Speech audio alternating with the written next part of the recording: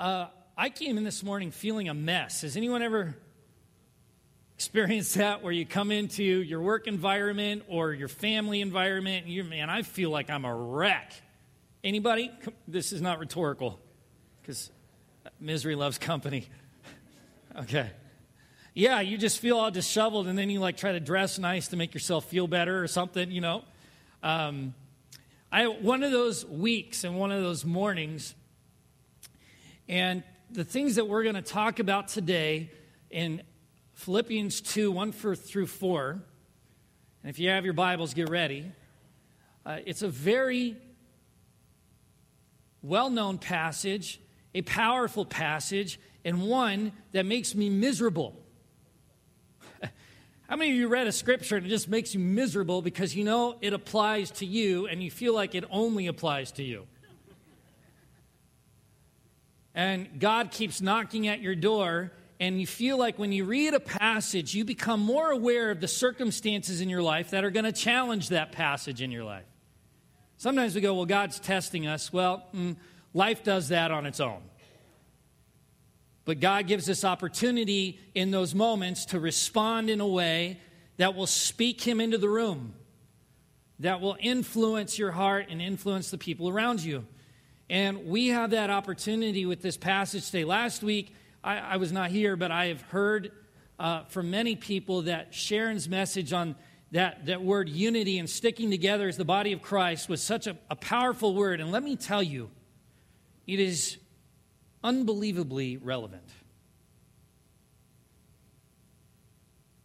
So relevant, in fact, that not to step into unity as the body of Christ will end the journey before it really can begin. So I want to say that as we go into this passage, how important, how much of a non-negotiable it is.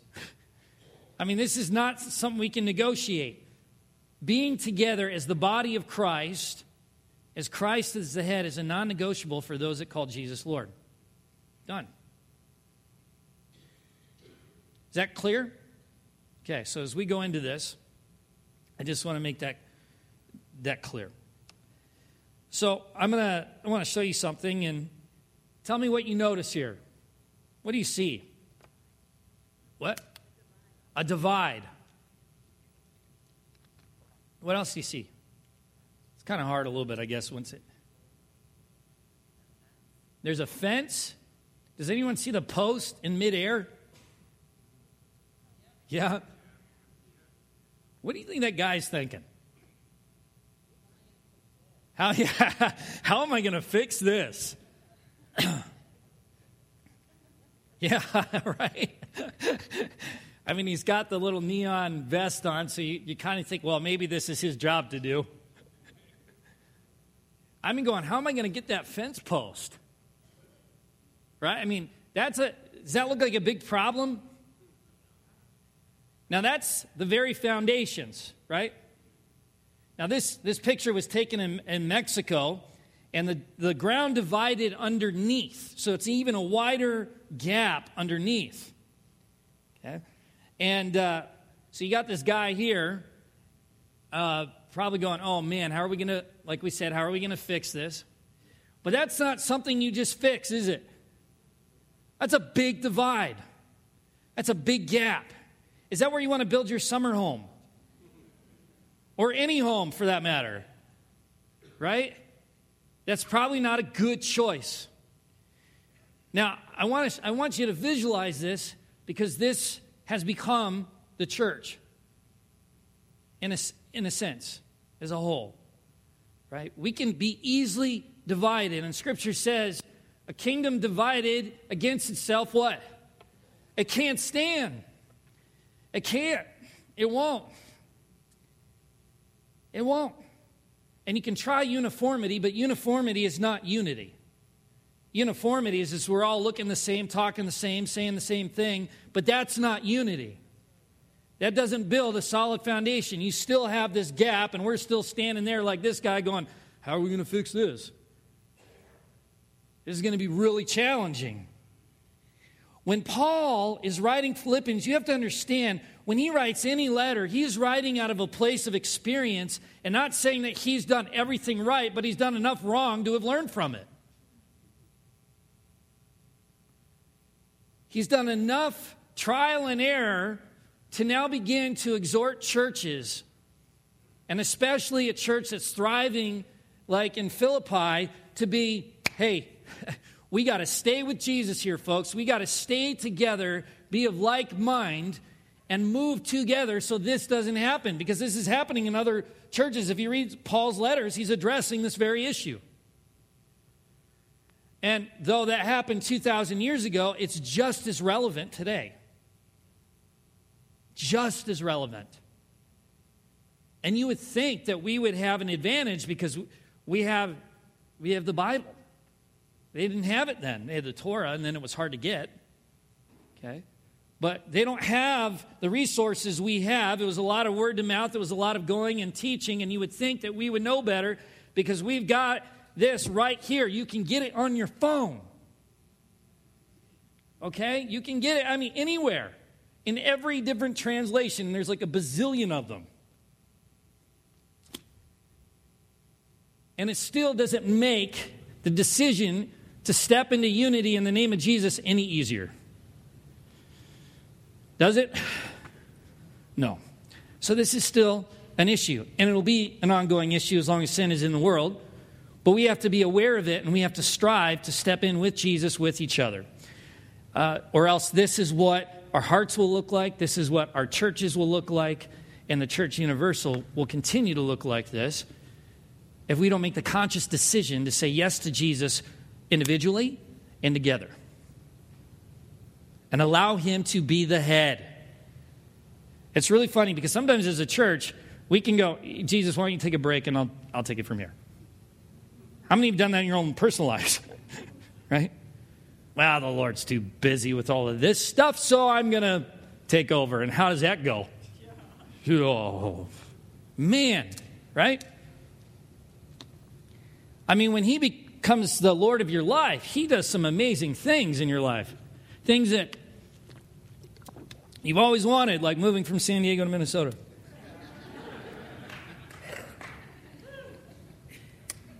And then you find out, oh, that was the best move I could have possibly made. All joking aside. So we're going to look in chapter 2, 1 through 4. And these words will be familiar to you. Many of you, some not, and that's okay. Because now you get to hear it for the first time. And it'll be fresh, so that's good. So I'm going to be reading out of the New Living Translation because there's a nice flow, but I want to remind you that in different translations, certain words can seem like synonyms and all of this, but some have more potent meaning than others, but it's to get the concept across, okay? Can we agree on that? It's about the concept here that Paul's saying, not for us to get lost on every little detail, but in most translations, you will see that there's a therefore. You will not see that in New Living Translation, but in the Greek, there is a therefore, which means the passages basically that Sharon preached on, this is a response to that. So therefore, everything that I just said connects with this. All right, so I want us to be aware of that as we go into this. So here we go. I don't know what this is here for. I don't even know how to use that. All right. Here we go. Is there any encouragement, Paul is saying, from belonging to Christ? So let's put the therefore in there. Therefore, is there any encouragement from belonging to Christ? Any comfort from his love? Any fellowship together in the Spirit? Are your hearts tender and compassionate? Then make me truly happy by agreeing wholeheartedly with each other, loving one another, and working together with one mind and purpose. Don't be selfish. Don't try to impress others. Be humble, thinking of others better than yourselves. Don't look out only for your own interests, but take an interest in others too. Okay. So let's go back for a second. When we read this passage, it's easy to look at this and go, Paul's kind of doubting what's going on. Paul's not doubting what's going on. Paul is challenging the people in Philippi to check themselves. make sure your posture is this. Because if your posture is not this, and we'll see next week in verse 5 and beyond, that's about aligning ourselves with the mind of Christ, the character of Christ, because Christ is the head of the body. Okay, because you're going to hear be of a like, we just read be of like mind and all of this, but what does that mean? We're going to talk about that in a second. But it's all under the umbrella of coming into an abiding relationship with Jesus, being with Jesus, being one with Jesus. Right? He is the head. So this is about Paul exhorting us to check ourselves. Make sure that this is present. Make sure this is a daily check because life tests what you know. Right? We've talked about that. There are challenges in our lives, and Jesus is the one that helps us navigate those. So, is there any encouragement from belonging to Christ? Any comfort from His love? Any fellowship to what? Together in His Spirit. So this is corporate. It's individual and it's corporate. Is there any encouragement from belonging to Christ? That's a powerful word, belonging. You belong to Him, which means you're His. Are you your own? No. So there's no, Jesus, you take a break, I'm in.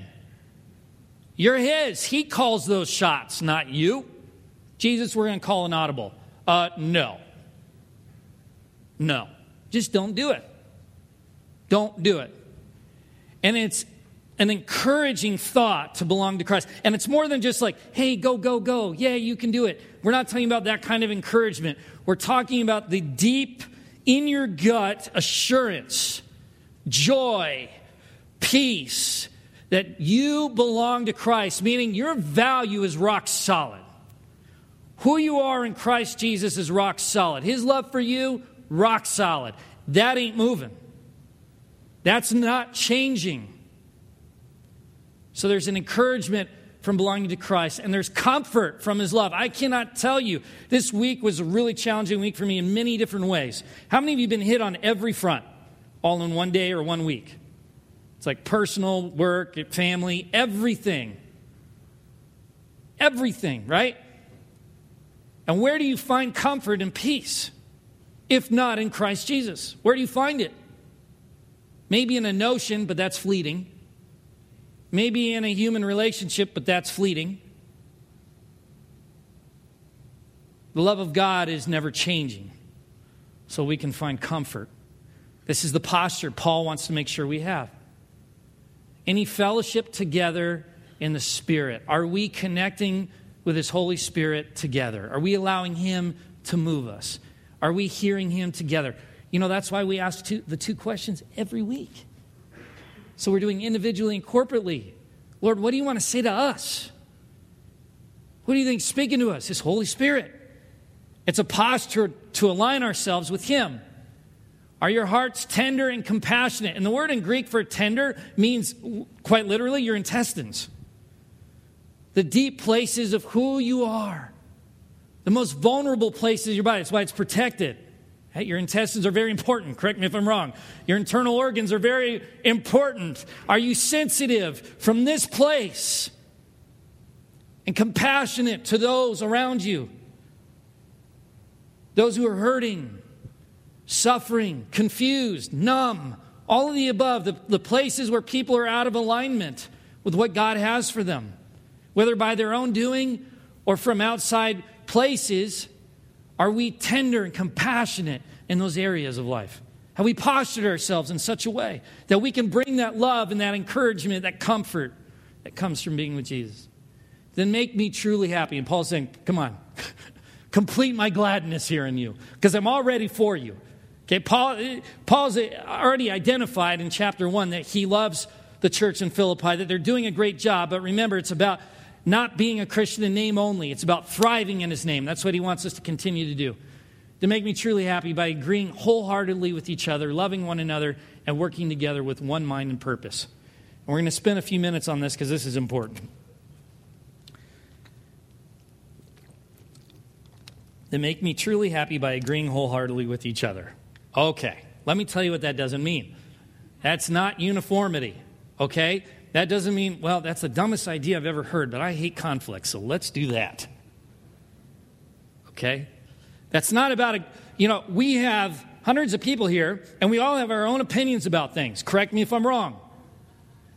And if we try to come into agreement on our own opinions, we're in trouble, right? Which is why Jesus is the head. He is. Are we in agreement on Him? Yes, that is what we're talking about here. In agreement wholeheartedly on the character and the person of Jesus Christ in our lives, that He died, He raised again, and He is with us. He's moving. He's present. He wants us to be with Him in unbelievable ways, so desperately. Are we in agreement on that wholeheartedly? Because if we are, then we are going to posture ourselves to live in Him. And if we live in Him, then we're going to love one another. Right? Greatest commandment, love the Lord your God with everything you got. Love your neighbor with all you got. And in the Greek, the word agape doesn't change. So the way you love God is the way you are to love others. It's not a lesser type of love. Because if you love Him, you're going to love who He loves. Right? If He's your life, you're going to love who He loves. So we have to love one another and work together with one mind and purpose. Remember, the one mind is about His mind. Aligning ourselves, are we in agreement wholeheartedly with one mind based off who He is in our lives? Okay, now here's a curious word. Working. It does take work. It takes effort. And I'm not saying merit. I'm not saying you got to do this stuff to earn something. I'm saying it takes work to posture yourself in a place to love the people you just want to slap across the face. Right? Does that not take work? It takes work to stay in alignment with the heart of Christ. It does. It takes effort. Are we willing to do that together? And we're going to touch back on this because this is so important for the church today. We quit on each other. Do you know that? We do. We quit on each other. It breaks my heart. I saw it all week. When we don't like something, when our feelings are hurt, where we're oversensitive about some things, instead of putting in the hard work to be of like mind with Jesus and with one another, we bolt. Now, that's not everybody, but that seems to be a common thread. Because we like to be the head of our own church. And when that happens, we don't put in the work to do good family, messy family relationship.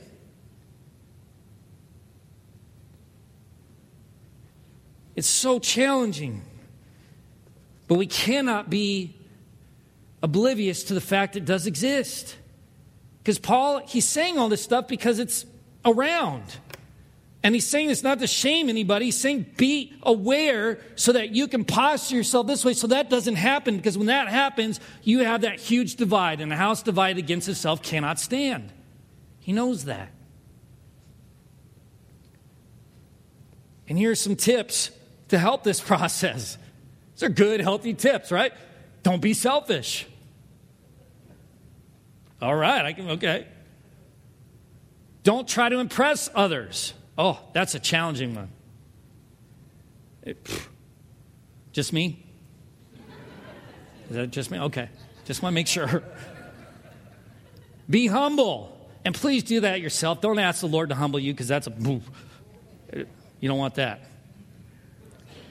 Okay? Humble yourself. That doesn't mean self-diminishment. That doesn't mean, oh, I, Brendan Fairley, I'm just a wretch. Ugh. Humility quota reached today. I'm terrible, but the Lord is good. He loves me. Do you want your kids talking about themselves that way? No, right? You rebuke that. You're like, that's not true. That's not humility. Humility is putting others before yourself and not in the measurement of value, but of care. Hopefully we take care of ourselves, but it's the people around us God is leading us into. Everything is about relationship. Everything. Every single thing is about relationship. So be humble, thinking of others better than yourselves. And remember, that's not about value. It's easy to look better than yourself. But care about the people around you. Don't ditch them and quit on them when it becomes hard. Because that's all inclusive. That means anybody. Enemy, friend, not a friend, acquaintance, anybody and everybody. Don't look out only for your own interests, but take interest in others too. Which also says you are to look after yourself as well. So remember, when you're talking about being humble, it doesn't mean forget about who you are and self-diminishment and don't feed yourself because you want to feed everyone else and, I'm humble and I'm doing this for the Lord. That's just dumb. You're not going to be around long because you're not feeding yourself, taking care of yourself. And so how can you be helpful to the kingdom of God if you're not around taking care of yourself? And what kind of modeling example does that set? So, we kind of breeze through that. This is a heavy passage, okay? But this is what I want to pull out this morning. Is going back to verse 2. Because Paul is trying to rally the troops here. And is family important, yes or no?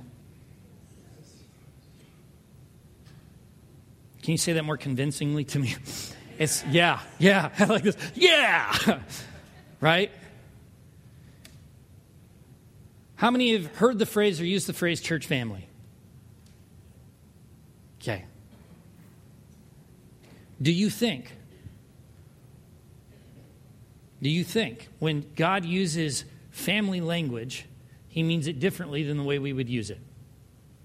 So when he calls us his children, what are we? When we call our children, does that mean something different than what God means? No. It has greater impact in the sense it's coming from an uncreated God, the existence of love himself. But we're his children. Just as though Gracie and Emmett, they're my children. There's a reason why there's that parallel so that we can understand how we are to go about that relationship, how we're about to love. So when we use the word family, church family is family. It's defining what the relationship is. And let me tell you something. I've got people in my family I can't stand, but I can never quit on them. I can't. If I'm calling Jesus Lord, I cannot quit on them. I may have moments where I distance myself, but hopefully it's just to regroup. Say, okay, oh Lord, how do I do this now? Because this is tough. But you do not quit the engagement. It is the same when we say church family. Are we family or are we not? There's no in between. We're kind of family, we're kind of not. It means we cannot afford to quit on one another. So when it gets tough, we have to press into Jesus even more so. So we are like-minded, wholeheartedly agreeing with who he is so that we can see where we need to step into because we cannot quit on each other. We have to do the hard work. We really do. If there's someone in this room that you have a problem with, do the hard work or else we're not stepping into love. Sorry. Jesus does the hard work with us. Does he not? And we have a lot of stuff in our lives that we'll use as an excuse to not engage in because it's too much for us to stand, but he invites it because he wants to do the hard work with us so that we can see the redemption of love and grace in our lives. Do you understand how important that is? And it starts here in this family. We can't quit on one another. If you have a problem with me, talk to me. Don't just quit and then go, oh, by the way, I'm mad at you about this. Talk to me. If you're upset with someone else, talk to them. If there's a point where you feel that divide happening, Jesus has the answer. Him. Go into him and start engaging one another. It's time to get the fight on. Sharon talked about last week. We've got to stick together or else this world is going to tear us apart. If the church can't stand in unison with Jesus, in unity with Jesus with one another, we're sunk.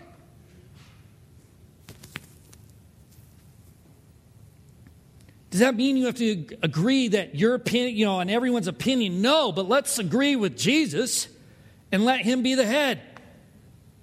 Let him lead us. Lead us into those places. Look, I don't like tough conversations, especially with people I love, but they're necessary. We think failure and conflict is weakness, but it's opportunity for strength, health, and vitality. Jesus says himself, when we are weak, he is what? Yeah. But we have to allow him the opportunity.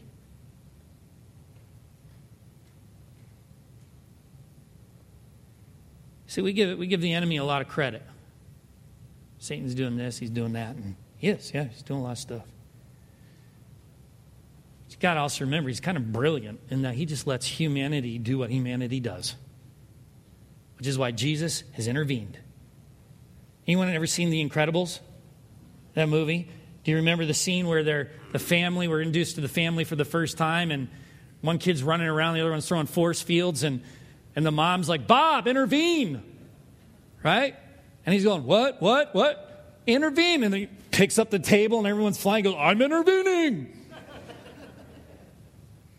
And you know he's present, right? He just lifted the table. Everything's, that's what Jesus does. He's like, oh, we're asking him for help. We want guidance. And he's going, I'm intervening. I'm right here. I'm in the middle of the room. I've lifted up your world. I've shaken it around. But start paying attention to me. And let's do the hard work. Because families, you have to do hard work. How many of you have done hard work in your own personal family?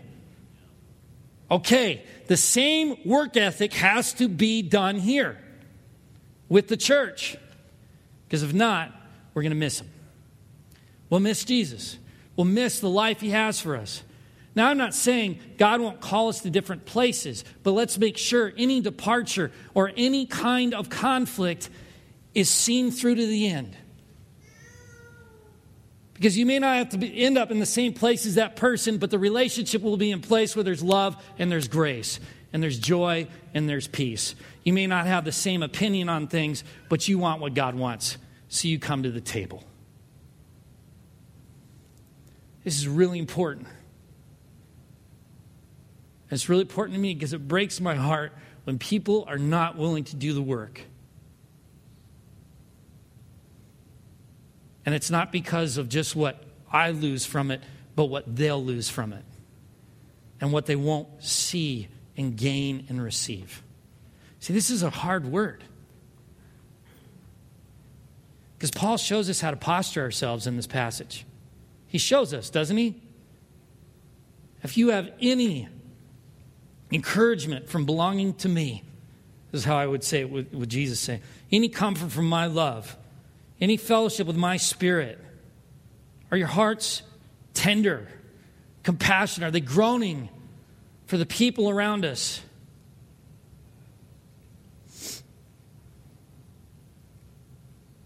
Then make me happy by agreeing with me together wholeheartedly, loving one another as I love you, and working together with one mind, in alignment with mine and my purpose, my will for your life. And don't be selfish. Don't try to impress others, but be humble. Thinking of others better than yourselves, because I want to minister to those people through you. And don't look out only for your own interests. I care about those. Lord would say, I care about those, I do. But take an interest in others too, because I love them just as much as I love you. That's a personal love letter to us. Squabbles will happen, but we got to come to the table and do the work and be in alignment with Jesus. Imagine being a church that knows how to do the work. So no matter what hard thing comes our way, we're united because he unites. We're not going along with the motions out of uniformity. We're stepping into unity.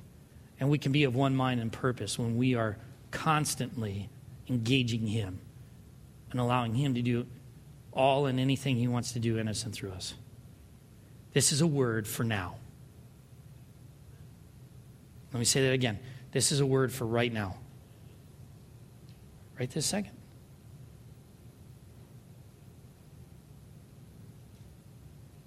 Not 2,000 years ago, now. And I'd be curious to hear. Please email me or let me know when you ask the Lord, Lord, how do I respond to this? Let me know what the Lord is doing. I want to be a part of that and pray for you and with you in that. Because I'm going to let you know. I kind of just emotionally vomit on you guys all the time, right? And what the Lord's doing in my life. But I want to hear what he's doing so that we can pray together in that. Because these are hard things. We all are carrying hard things. But they will not overcome us when we are standing in Jesus together. They won't. They can't. It's impossible when we're standing in Jesus together. That's why unity is absolutely key in Christ Jesus. Whew. Shall we pray?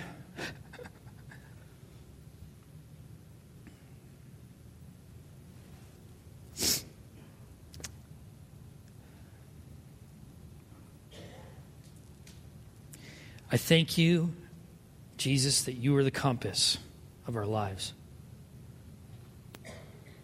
And that you are the due north.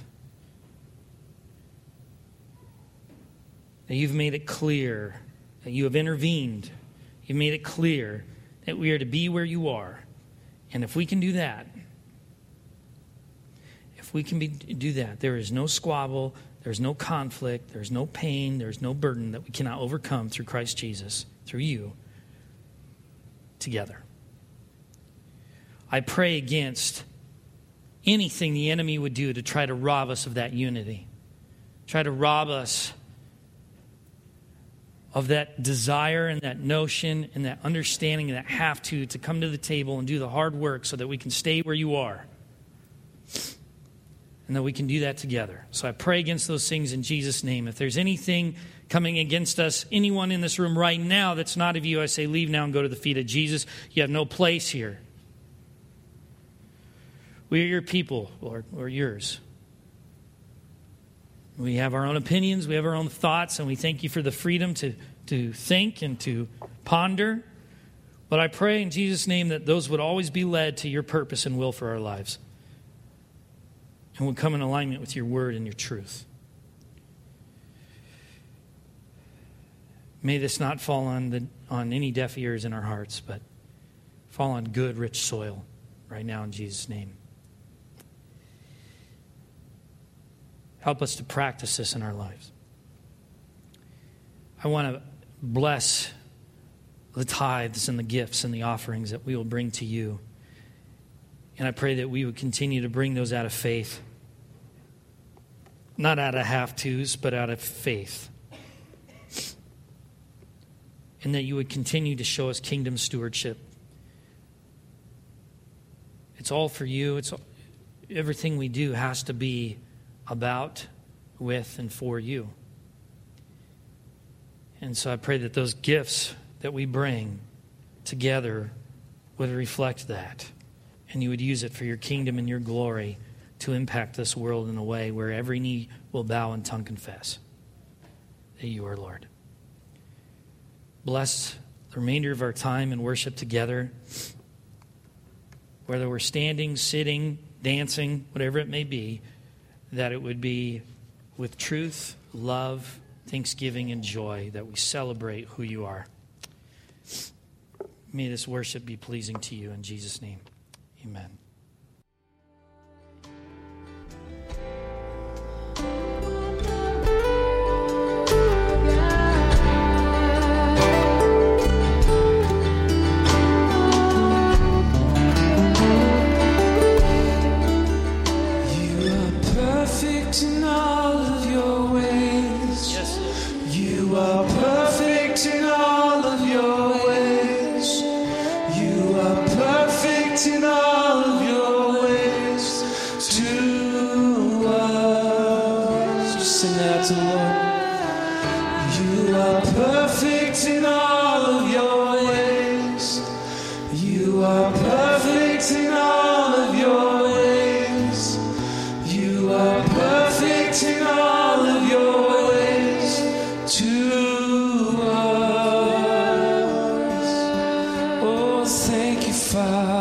Thank you, Father.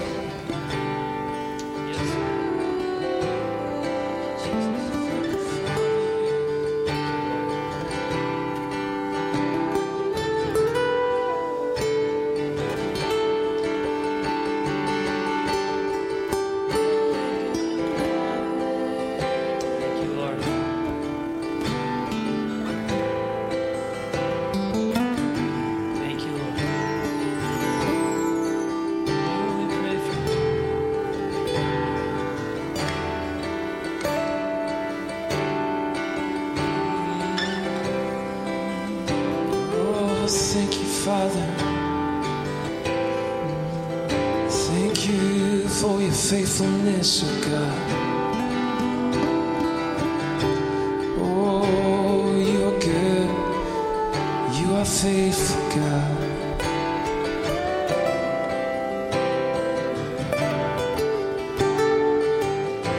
You are good and your love endures forever. Oh, you are faithful, God.